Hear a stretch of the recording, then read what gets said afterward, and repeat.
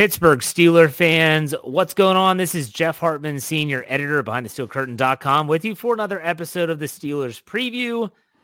It's three of us. The triumphant trio returns, or I guess we've been back. We haven't been here the whole time. But anyways, Dave Schofield's here. What's up, Dave? How's it going? It's going all right, Jeff. Can I get you to do a little activity with me real quick? Sure. Okay. What is the fourth vowel in the alphabet? The hint is it comes right after the letter N. What's that? O? Yes. What is a three-letter word that's short for firearm? A three-letter word that's short for firearm? Another word for a fire. Okay, very good. Okay. Who was number 23 for the Steelers last season? Joe Hayden. Okay, what's it? First name only? Joe. Okay. What is an insect that stings with varieties of honey and bumble? Ogunjobi. No. Ogun. Is it Ogunjobi? Ogunjobi. Ogunjobi. Oh, if you were sound like a goon saying Ogunjobi. Yeah. That's what people have been telling me. No, it's Ogunjobi. Look up an interview with him. I don't care, Dave. Listen, there's a reason why on Let's Ride. I just call him Larry. I know. Because people listen to my show and I say, Larry's contract. Yeah. If everyone hears Larry, it's Larry O. Larry O. That's fine. No, but there's Gunner O, and then there's Larry. It's just Larry. O Gun Joe B. You know what? I blame everyone. As podcast like producer, there's a hard consonant in there. Yeah. I'm working on getting Larry Ogunjobi and Gunnar Olszewski together for the Obro show. That's only for people like myself who can't pronounce their names. That's a good Thank one. you, Dave. Brian, go ahead. Welcome to the show. How's it going? I can't believe this year is half over. If you listen to the Stat Geek this morning, Dave mentioned the date 723 times that it is June 30th. It was 722. Oh, okay. All right. I embellish a lot. Okay. But I can't believe this year's half over. I can't believe we're looking at 26 days until these guys report to camp. It's hard to believe. So I'm pumped, and if you listen to the second half of the Scobro show, you will. If you listen, I thought that was fascinating. Thanks for putting that out, Dave. Talking about a little behind the scenes at BTSC, breaking down that fourth wall about how our numbers count. And I want to Stat Geek. Yeah, Stat Geek. Stat Geek. Excuse me. And I want to congratulate all of the everybody out there for keeping us going. Thank you so much, because we last 2 Junes ago, when I first started, it was my first month at BTSC. We had nothing. We were 2 Junes ago. What are you talking about? First months at BTSC? You've been on board since 2015. As the podcast producer. Oh, okay. We had 70,000 downloads. Yeah, we doubled it last year.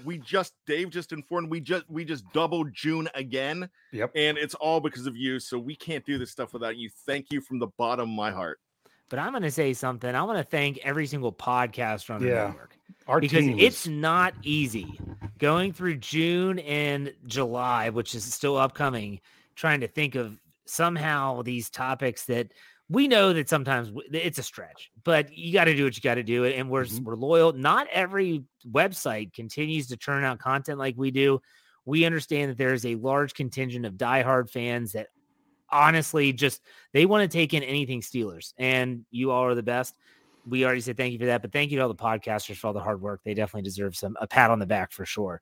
So, all right, let's talk about some news first. This is probably the most important news, which, by the way, the dog days of summer, I said this on my Let's Ride podcast on Friday.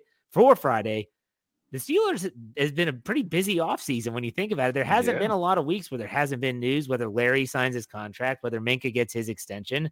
I mean, there's been some news. So, but the biggest news of all was Kenny Pickett jersey sales are through the roof. I mean, my goodness, KP8 is as popular as they come. I never would have guessed, seriously, in all seriousness now, I never would have guessed his jersey sales would be 4th overall in the NFL. Now, if you don't know who was better than him, Russell Wilson was number 1. Good new team. Had Josh Allen, number 2. Buffalo Bills. Bills Mafia is strong, and they have high expectations this year. Devontae Adams, new team. And then Kenny Pickett, 4. He was above Joe Burrow, Patrick Mahomes, Tom Brady. Kenny Pickett, 4th jersey sales, highest jersey sales as of right now in the NFL. Go ahead, Brian. And a rookie. the And a highest rookie. rookie. Well, but what's crazy is there was only 2 players that weren't quarterbacks that made the list. Devontae Adams obviously won, and Cooper Kupp was, I think, 6 or 7 on the list, something of that nature. Oh, he's big right now. But those are the only 2 non-quarterbacks to make the top 10. And Kenny Pickett hasn't played a snap yet, and he's number 4. So people that want to say Steeler Nation doesn't like Kenny Pickett, some people like him because they're buying his jersey. But Dave, would you buy a KP8? I don't know that. I mean, I have a Roethlisberger jersey. A guy at this size, this big, single digits do not do well for me. And then if you imagine with the 8, the round anyway, You just got to go throwback or color rush. Yeah, I would have to, because I don't think the roundness of it would work for me either. I don't know if I can pull off a single digit anymore. I'm just too wide. But for the player, honestly, he would be second on my list of a player that I don't have, because I do not have a TJ Watt jersey. I had one from Brian, but coming from China, it was 3 sizes too small. Guys, real quick, guys. Seriously, I got to take this. What? The boat's in from China? No. Okay. Oh, you got those pickets for me. All right. Yeah. I'll be right there. So I'm sure, Brian, you probably ordered your KP8. Am I right? I haven't ordered yet. No. No. I'm not only am I getting a KP8, I'm getting me a Pickens, and I'm waiting. I am waiting. Now I can't. Can you imagine, Jeff? Well, dude. You know your face in that, and then you put my face in it, like.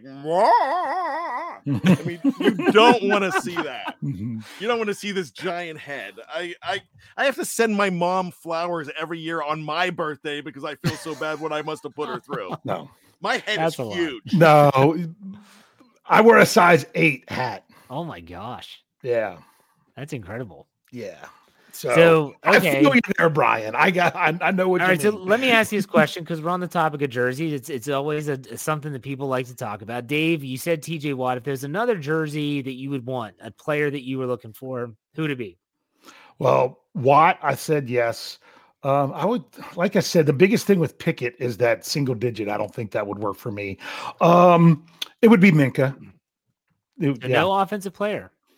I mean, I don't know, because both Najee and Muth would both be good jerseys. Now you're making it tough. I'm just asking, because you went all defense. Yeah. I didn't know if that was a thing. Some people only do defense. Some people only do offense. Gotcha. I mean, if I was Brian and I jumped the gun on jerseys, I know one that I would probably be looking to get. And that would be, this is going to surprise you, I would say a number 78. But who's 78 now? James Daniels. James James Daniels. Because I think he's going to be the star of that line. Which was my high school number. So yeah. There you go.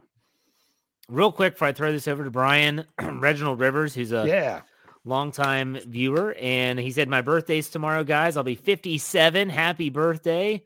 I'll also be celebrating 50 years as a Steelers fan, and that's the year Franco made that immaculate reception. Happy birthday, Reginald. Love it. That's awesome.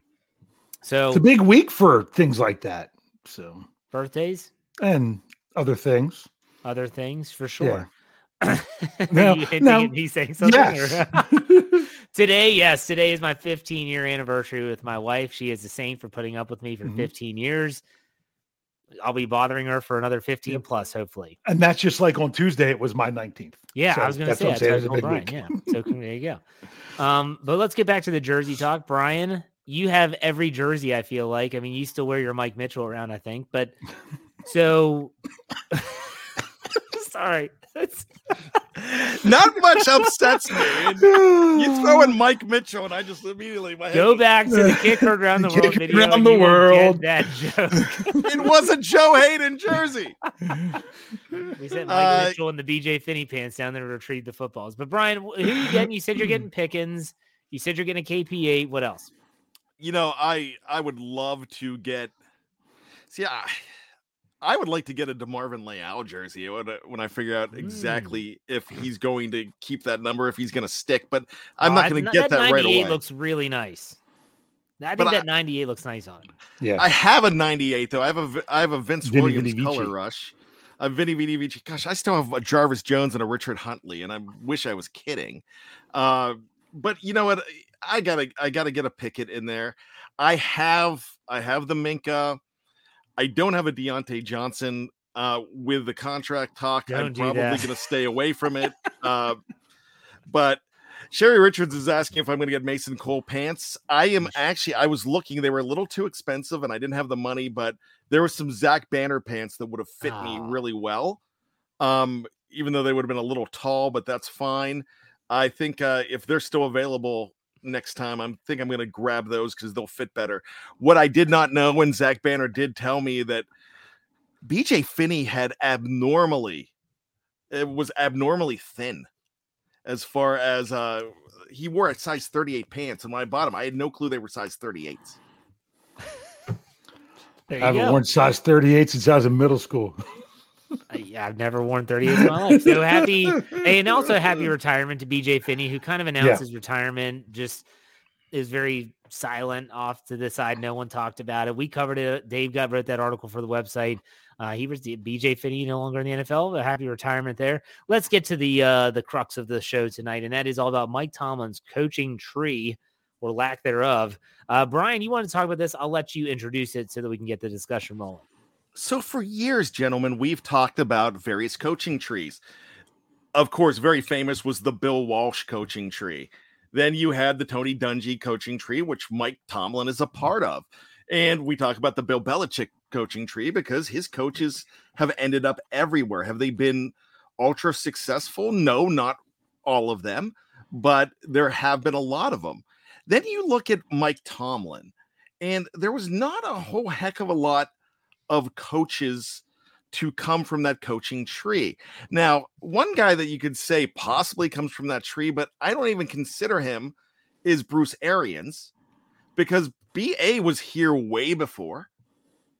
And of course, he won a Super Bowl, and you could put an asterisk there and say, well, he was a assistant coach under Mike Tomlin. He comes from the tree, but we all know that's not true.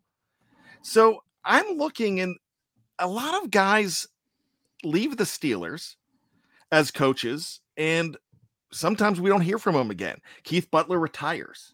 Randy Fichtner is, I think I had an old-fashioned milk carton the other day. I looked at it. There was Randy Land's picture on it. I don't know. I thought I saw him greeting at Walmart or something like that. Yeah, I have no clue where Randy is. God bless him. I hope he's doing well.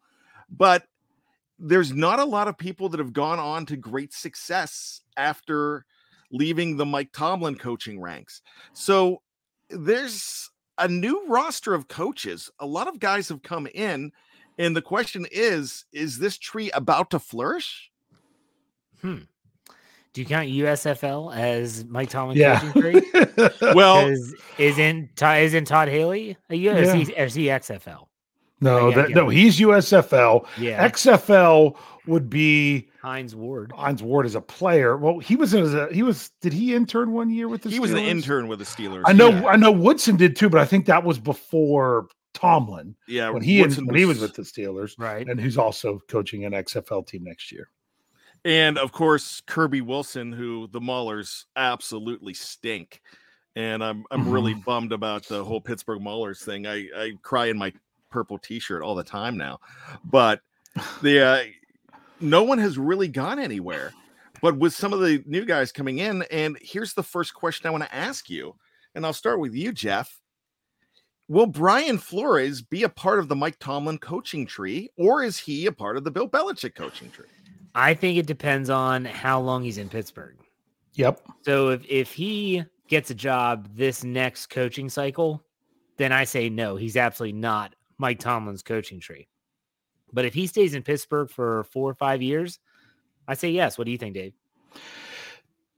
Yeah, I think he'll always be part of the Belichick tree. I don't know that he'll ever get away from that, since that's where he started and then went to be a head coach the first time. So, but the longer he stays in Pittsburgh, the more you could be thinking of him in that manner. But you also have to remember, a lot of people might not realize this. They're like, oh, well, if he gets a head coaching job next year, the Steelers are going to get draft picks. No, they're not. he's got to be with the organization for 2 years before that kicks in. So I didn't know that until I did some research on it, just so I would know.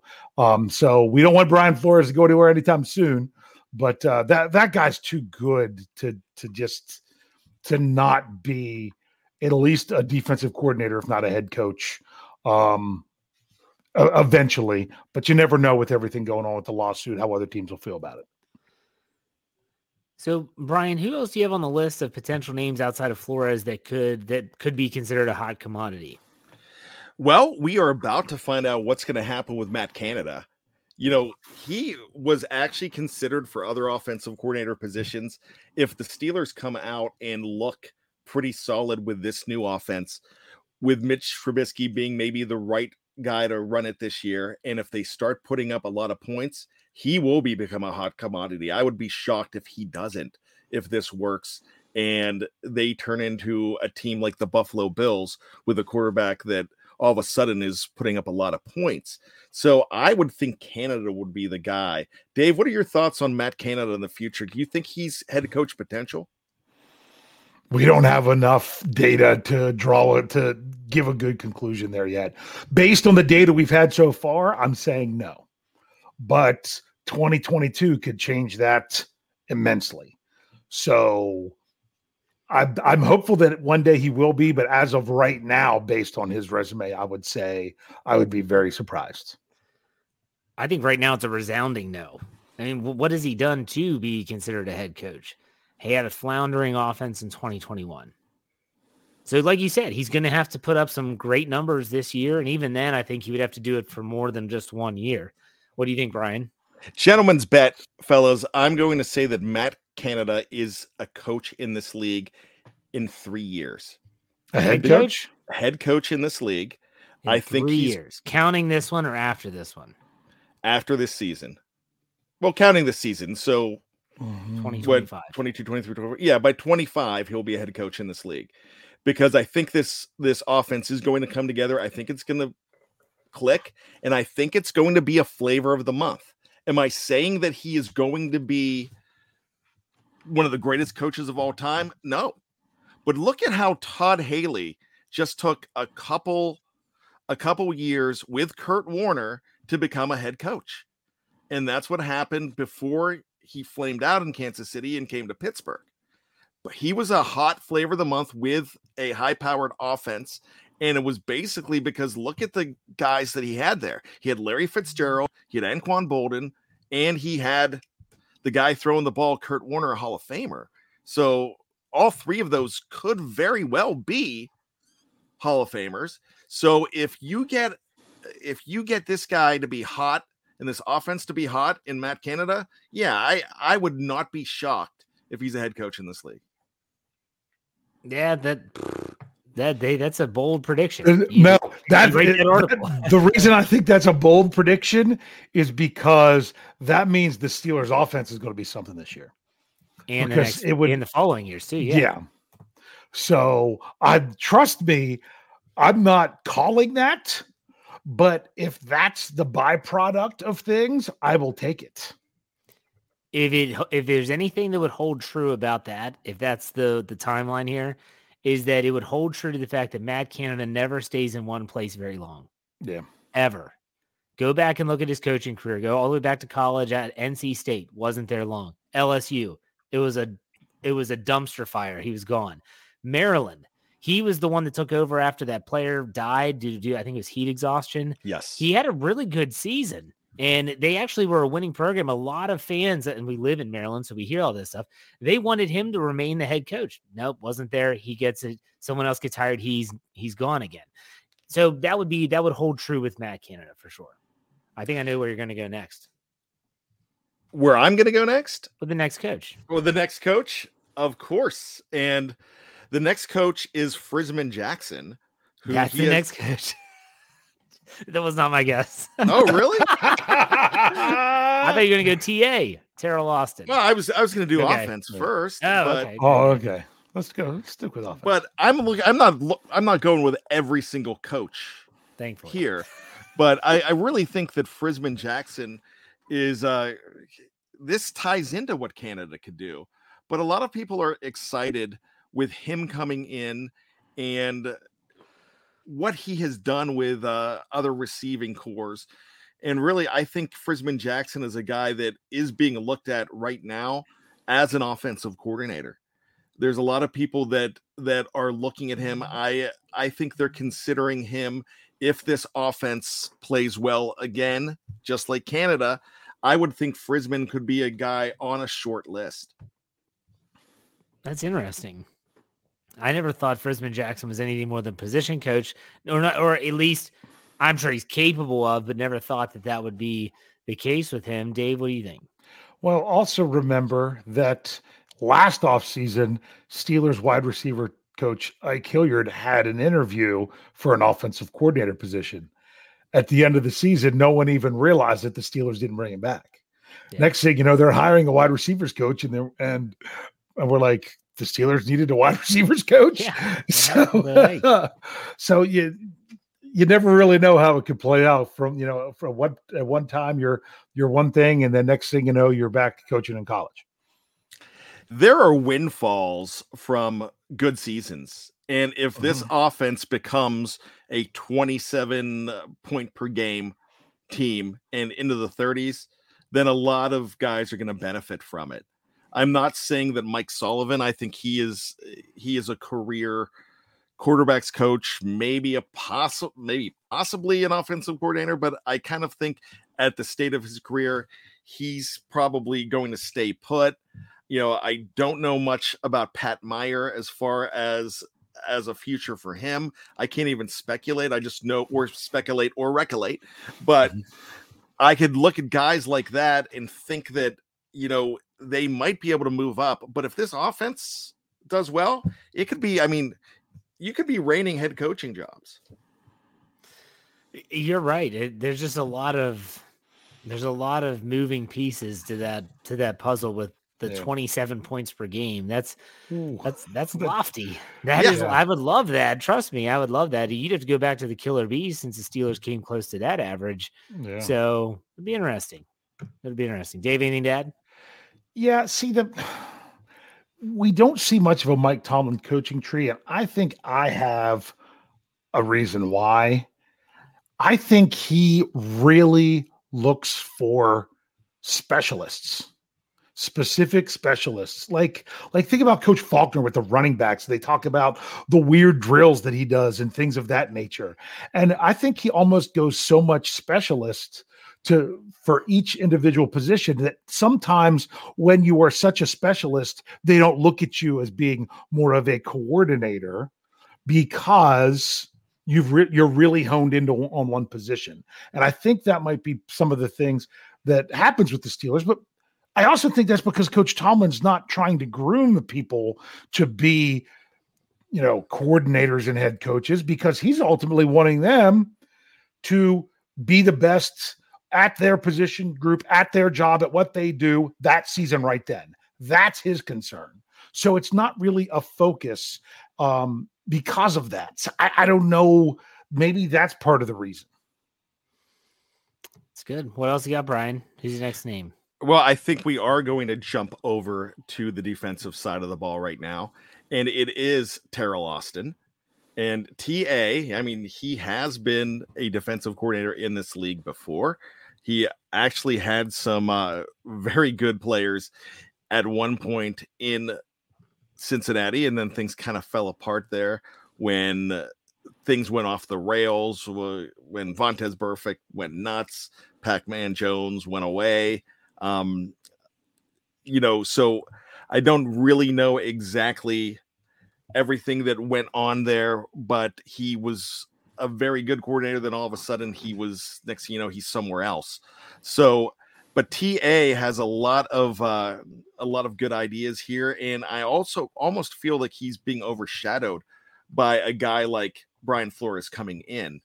But the news that came out this week was the fact that we might possibly be seeing Terrell Austin calling the defensive plays 100% and Mike Tomlin taking a step back. So it could be very interesting on the defensive side of the ball, Jeff. Yeah, this is going to be a unique thing. And I want to say that Terrell Austin has been on head coaching interviews before. I want to say that his name was included, not as a part of the case against the NFL from Brian Flores' lawsuit, but that his situation, that he felt that his was a sham interview just to check a box. I can't remember the team. Dave, are you recalling this at all? And I just trying to think of the team that interviewed him, and he said it was a joke. It was a complete joke. I'm recalling it about the same way you are. Okay, I can't so remember what team he did, but he did say it. It's out there. Like this is not, I'm not making it up. So he has at least been in contention for, if you call that contention, a head coaching job. His name has been brought up. We'll put it that way. So I think that's something important to mention when you're bringing up this topic. But in terms of Terrell Austin, I think that he's kind of bounced around a little bit. Some people are just good coordinators. Look at Dick LeBeau. Some just great coordinators. But Terrell Austin, if he keeps the defense going, if he brings some new wrinkles into the Steelers defense. But again, like you said, Brian, there's always going to be that caveat of Brian Flores, and who's the one that's really putting these wrinkles in? Is it Austin or is it Flores? I don't know. Dave, what do you think? Well, I mean, everyone's made such a big deal that Coach Tomlin was calling plays. Didn't we talk about him and the whole idea of holding the sheet? And the only time, and that was when Butler was out with he was COVID. on with protocol. Yeah. So the head coach chimes in to say what's going on. I mean, when I was a head, freshman coach, even though someone else was the defensive coordinator, I was the offensive coordinator at the time.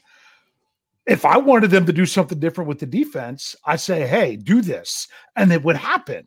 Is that me calling the plays, or is that me as a head coach interjecting and saying, hey, let's see if we can do this in this situation because it's a great chance to do something.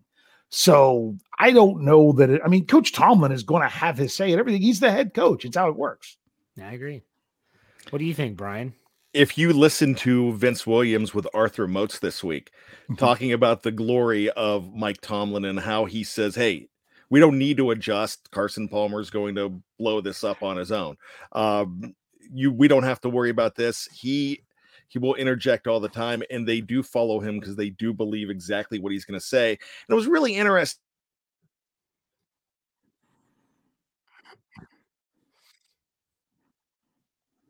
He says something, we listen because he has saved us more often than not.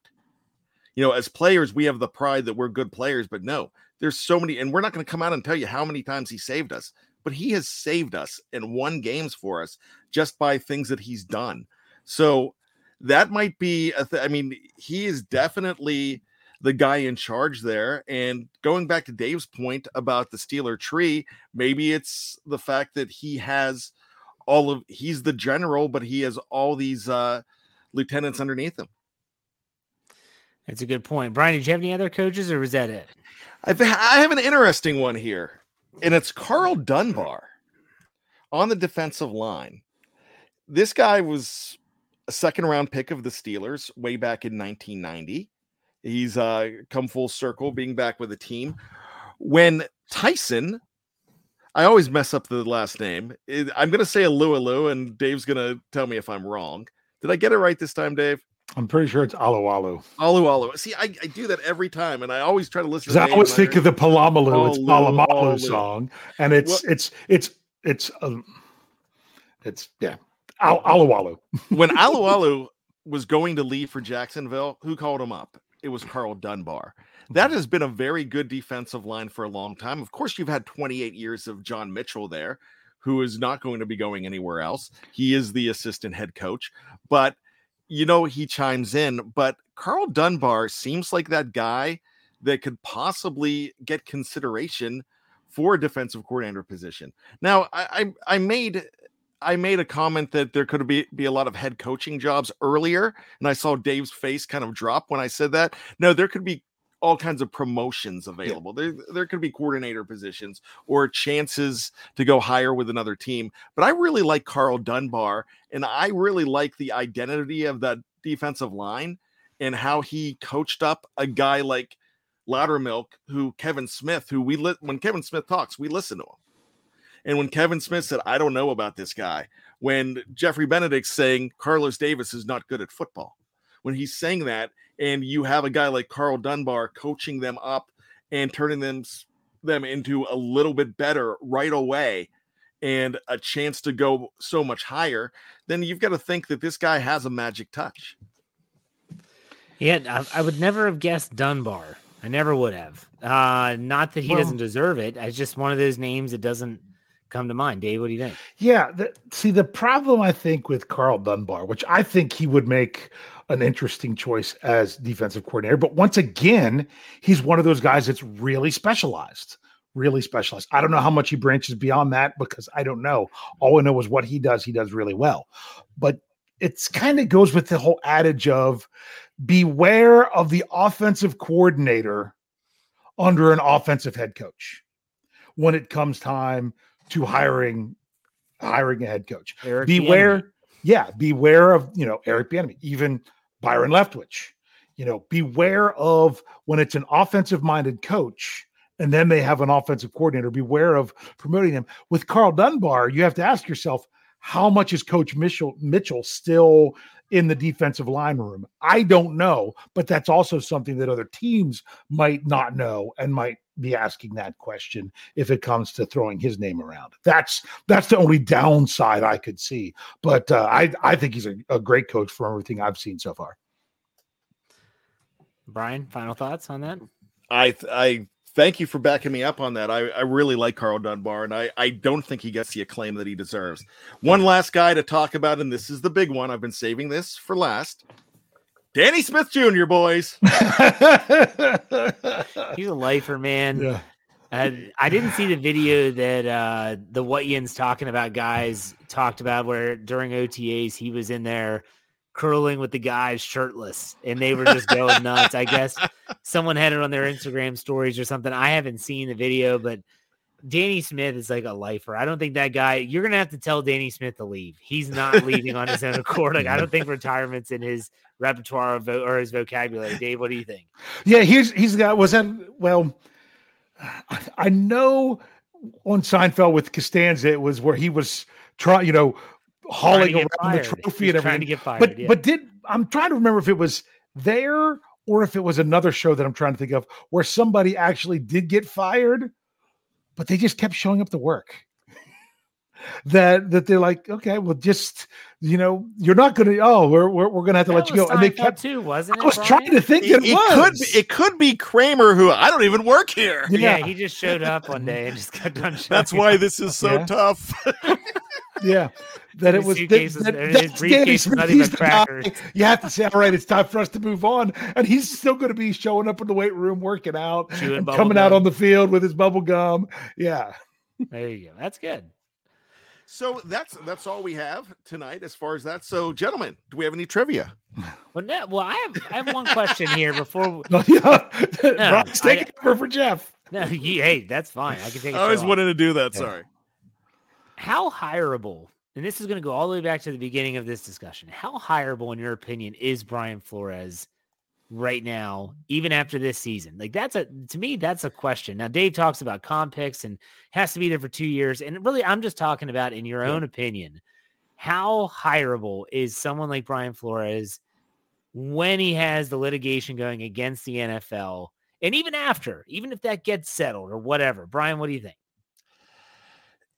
Wow, that is such a great question.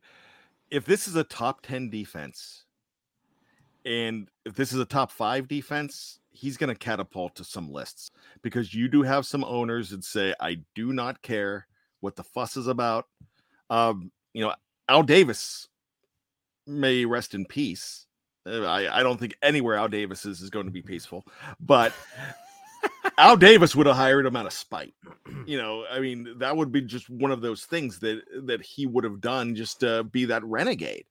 But I really think that being with Mike Tomlin, being in this organization, and if that defense goes higher and balls out, then there's going to be some eyes on him. So I don't expect him to be here in 2 years. He might need one more year, but time heals.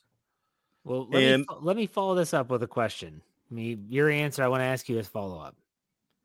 If Mike Tomlin didn't extend this opportunity to Brian Flores, would he be employed in the National Football League right now? In your opinion, obviously. Yes. So you think a team you think a team would have called him and said, "Hey, you want to coach? Come on in." I think it would have had to have been It wouldn't have been New England because he threw Bill under the bus. He shared the text messages. Belichick's like, what? There's no way. I knew where you were going. That's why I said that. It would have to be a guy that knows him. It's got to be a, hey, I'm going to help you out because we've been through the bushes together. It's we've gone through the just like Fietner and Butler always being around Mike Tomlin, just like Blaine Stewart, who was the son of Bill Stewart, head coach of West Virginia, Bill was with him. Bill Stewart and Mike Tomlin were together at Virginia Tech. So, I really think that, talent trumps all. I'm glad the Steelers made the move. But Mike was being a big brother here. I think there's a couple other guys in this league that I can see as pulling a guy in and said, hey, screw the league. Come in. You deserve an opportunity. You're a good coach. Good insight. Dave, what do you think about this? Let's first go back to the initial question, which was how hireable is Brian Flores? I would not have been surprised if he ended up not coaching in the NFL this season if it wasn't for the Steelers. Of just everyone just saying, let's wait and see how this plays out first. So I don't know. I'm glad the Steelers grabbed him up. So I'll say that. Now you're talking about in the future. That was the second question, right? The second question was if the Steelers wouldn't have. You basically flipped the questions. You answered the second question. Okay, first. All right, sorry. So that's when you asked about what would have happened this year.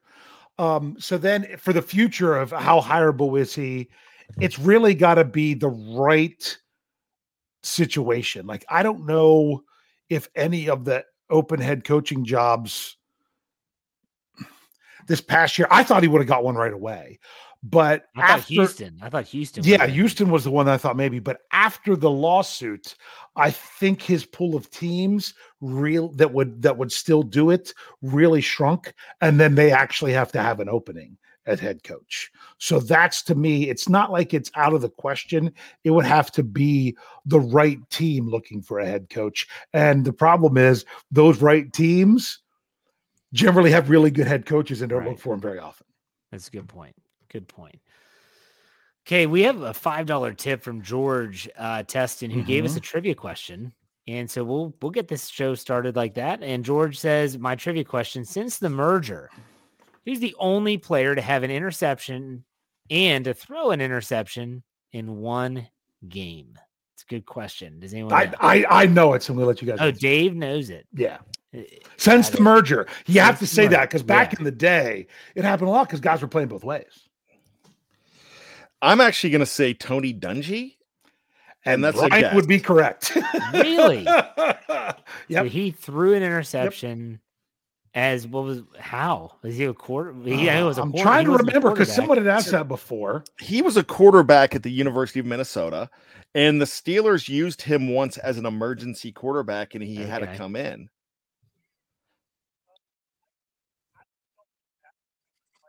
I was trying to think. Yeah, you know what? I'm looking up when was that? He played. Okay, Dungy. He played in the late. Thank you, 70s. George. By the way, as he looks at that was a great question. So it was in the 77 season when he had an interception. Let me find it. Okay, it was against the Oilers. Hold on, I'm going to look at this game. In that game, Tony Dungy. There was three different players that threw passes. He threw 8 passes. Had 3 completions to Steelers and 2 completions to Oilers. George says, I think he threw 2 interceptions. He did. So yeah, I knew it was Tony Dungy because I'd heard that one before, but I didn't know the details of it. But he also had an interception that game, as did Mel Blount, because it was Mel Blount. The Steelers lost that game 27-10, just so you know. I read his autobiography, and I remember him talking about that extensively, but this was about 10 years ago, 10 years since I've read the book. But he did talk about that. And a lot of people don't realize he was not with the Steelers long. I think only 2 years with the Steelers. And then he got cut, and then they brought him in as a defensive assistant. Yeah, he was very young defensive assistant. That's good to know. Good trivia. I actually have a trivia question for tonight. Okay. Now, if you listen to Let's Ride, you might know the answer. In which case, if you both did, I won't even say it. It has to do from the 2002 AFC wildcard game. Brian just left. The AFC wildcard game against Cleveland. Dave, were you listening? Do you know what I'm going to say? The 2002. What was it from?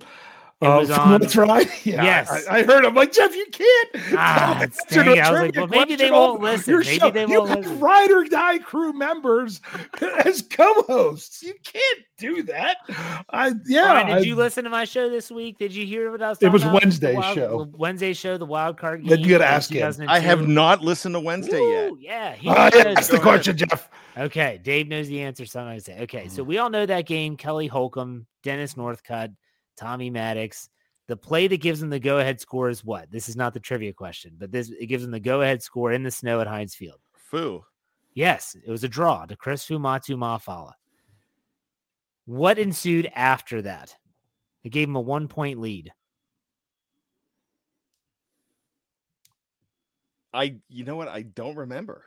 They went for 2, and it was successful. Do you know what the play was? Was it Foo again? No. An Antoine Randall L. reverse pass. Yes. Completed to Dave. Go ahead and finish it. Jeremy Tooman for the 2-point conversion extends the lead to 3, and the place just went berserk. That was the play. That was my trivia. It was the 2-point conversion play. A lot of people forget that was what followed the Fumatu Mafala draw play up the middle, which was still one of the most exciting games I've ever seen in my life. I was just going to ask you, is that one of your favorite games? I would say that's a top 5 favorite game. It wasn't. I couldn't believe they were letting Kelly Holcomb do what he did to them. He threw for like 400 yards. Well, and if Dennis Northcutt doesn't drop that pass in the fourth quarter, there's no way the Steelers come back and win. And it hit him right in the hands, and he drops it. I just watched it not too long ago for a retro show, and it was one of the very first retro shows we ever did. Who was the defensive back that just got beat like crazy? Was it Hank Poteet? It was either Poteet or Dwayne Washington, but I can't remember which. No, it wasn't. It wasn't Scott, was it? No, I think it was a guy like Poteet, but it might be even somebody else, but not a big name. And they just got beat over and over and over again. Oh yeah. But all right, that's my trivia. There you go. Brian, do you have trivia tonight? Yeah, this is kind of a wonky one, so kind of bear with me. When I disappeared, I was actually looking for better information, and then I just disappeared because I hit the wrong button. So in the 1960s, the Pittsburgh Steelers had hired 4 head coaches. This was 2 less than something else that they had in the 1960s that would surprise you. Only 2 less. Something they should have had more of.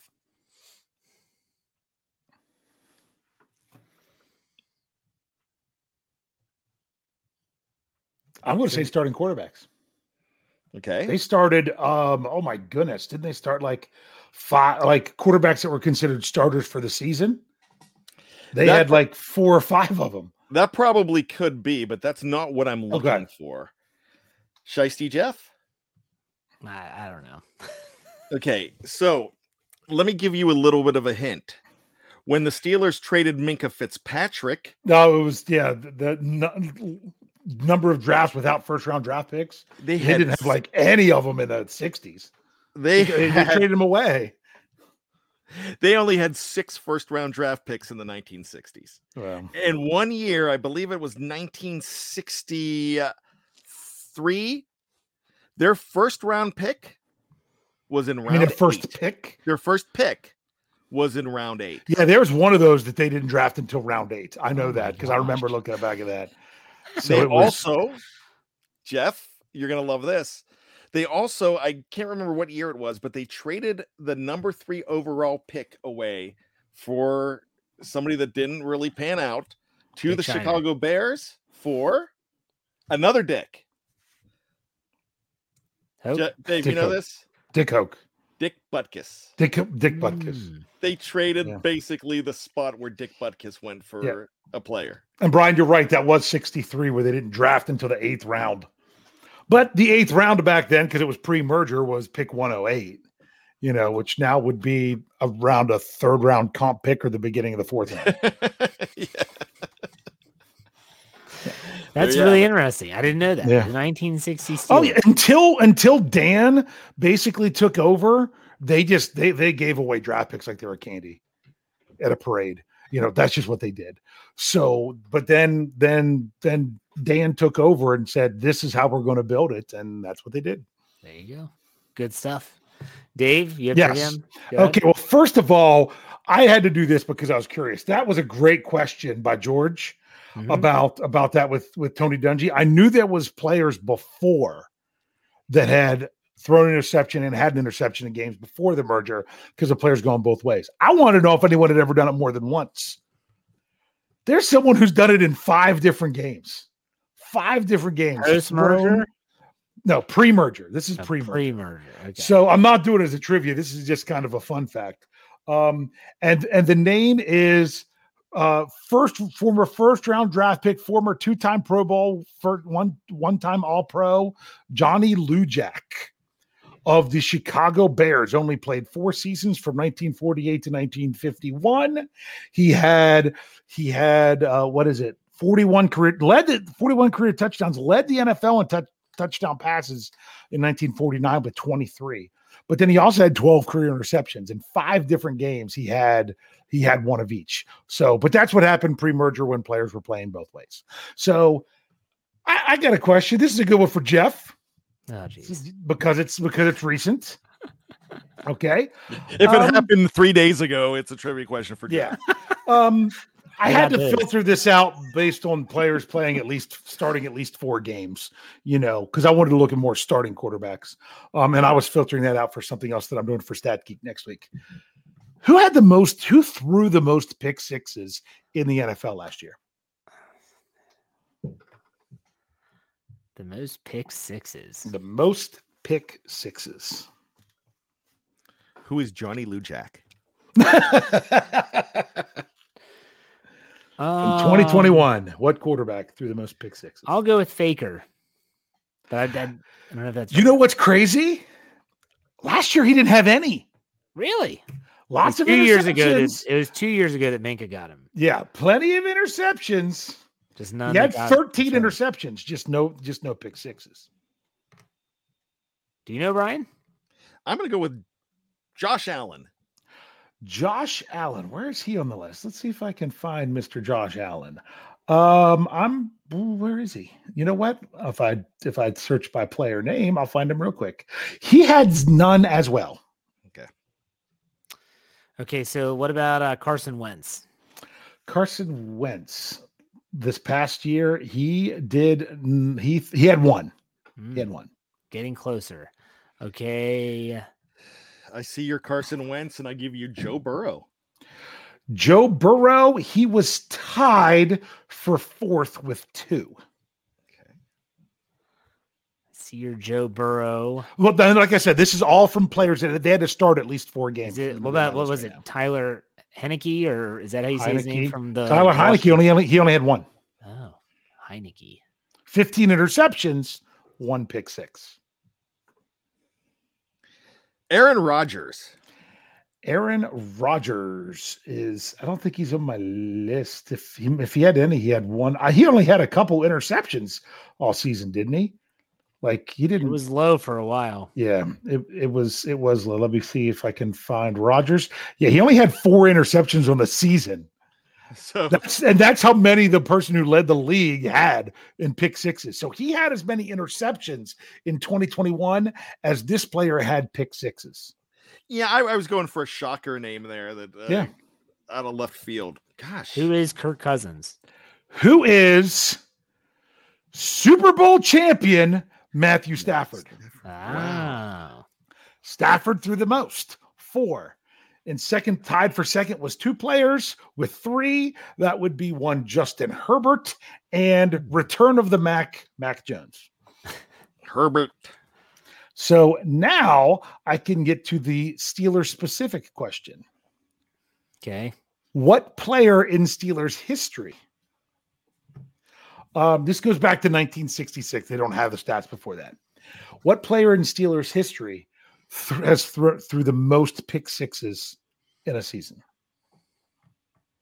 I'm going to go with Bradshaw. I'm going to go with BTR, Benjamin Todd. Benjamin Todd Roethlisberger has the most career by 10. He has 18 of them to Terry Bradshaw's 8. But Ben Roethlisberger never threw more than 2 in a season. So is it? Wait, stop. No, I missed one. He did throw 3 in 2006.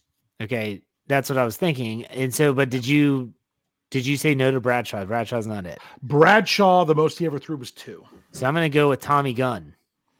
Tommy Maddox also threw 3 in 2003, which is not the most. See, that was the year I was thinking of because he really just stunk it up that year. Let's go, Mark Malone. Mark Malone, believe it or not. No, like Roethlisberger's on here like 6 times before I get to Mark Malone. O'Donnell? I don't think Mark Malone. It's not O'Donnell. So you're not counting. Well, okay. If you want to know who number 2 is, I thought that's who Jeff might guess if he had no idea. Dick Shiner. Dick Shiner's number 2. In 1968, he threw 4. Now my hint Dick is the player with the most did it in a season where he wasn't even considered the starting quarterback for the entire season. Cordell. Someone else did more. It is not Cordell Stewart. Cordell Stewart never had more than 2. He had 2 in 98 and 99 pick sixes. Well, we haven't said Bubby yet. Nope, not Bubby. Kent Graham, Mike Tomczak. I'm just Charlie Bad, Byron Leftwich. Kent Graham. Nope. I thought Brian might know this one. Terry Hanratty.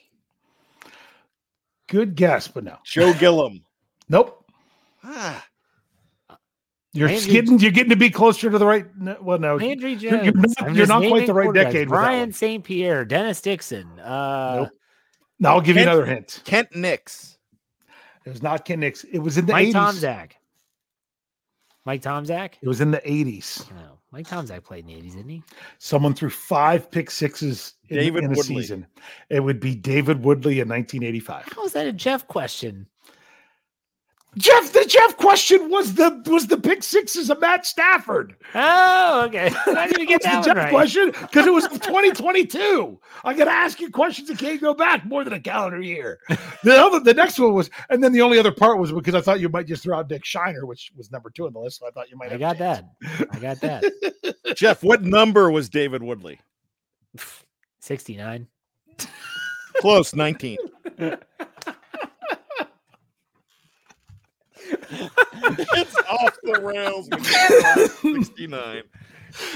They had Jersey rules back then. Yeah. So,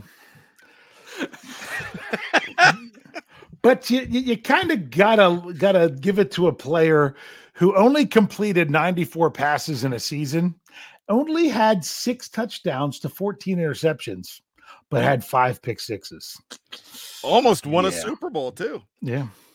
Crazy. That's no bueno. All right, good stuff. Let's do some final thoughts here. Brian, go ahead. My final thoughts tonight are 4th of July is coming up. Mm-hmm. And I hope everybody is having a good time with their friends and family. I hope everybody has good weather where they're at. And I hope everybody remembers what that day was about in 1776. So with that being said, happy 4th of July and God bless the USA. Dave, final thoughts? Yeah, you might have heard this on the Scobro show, but I will not be here next week. I will be vacationing. I will be in the Outer Banks. Okay, because how many times I said I was going to. Dave says he's on vacation. You got to drink. Yeah, but if I move my microphone a little bit, you can see my nice SB Nation behind the steel curtain flag. It's on YouTube and Facebook Live, you can see that I have the black flag up. On the other side, it is gold with the logo. We'll be flying that down there. So if you happen to be in the Outer Banks, look for Behind the Steel Curtain logo and say hello. It's a popular place to be during the 4th of July. Happy 4th of July to everyone out there. Don't pull a JPP. Don't play your hand off. Be smarter than that. Otherwise, stay safe out there. Dave, why don't you send us out? Hey. All right. We'll see you next week for another Steelers preview. Take it easy.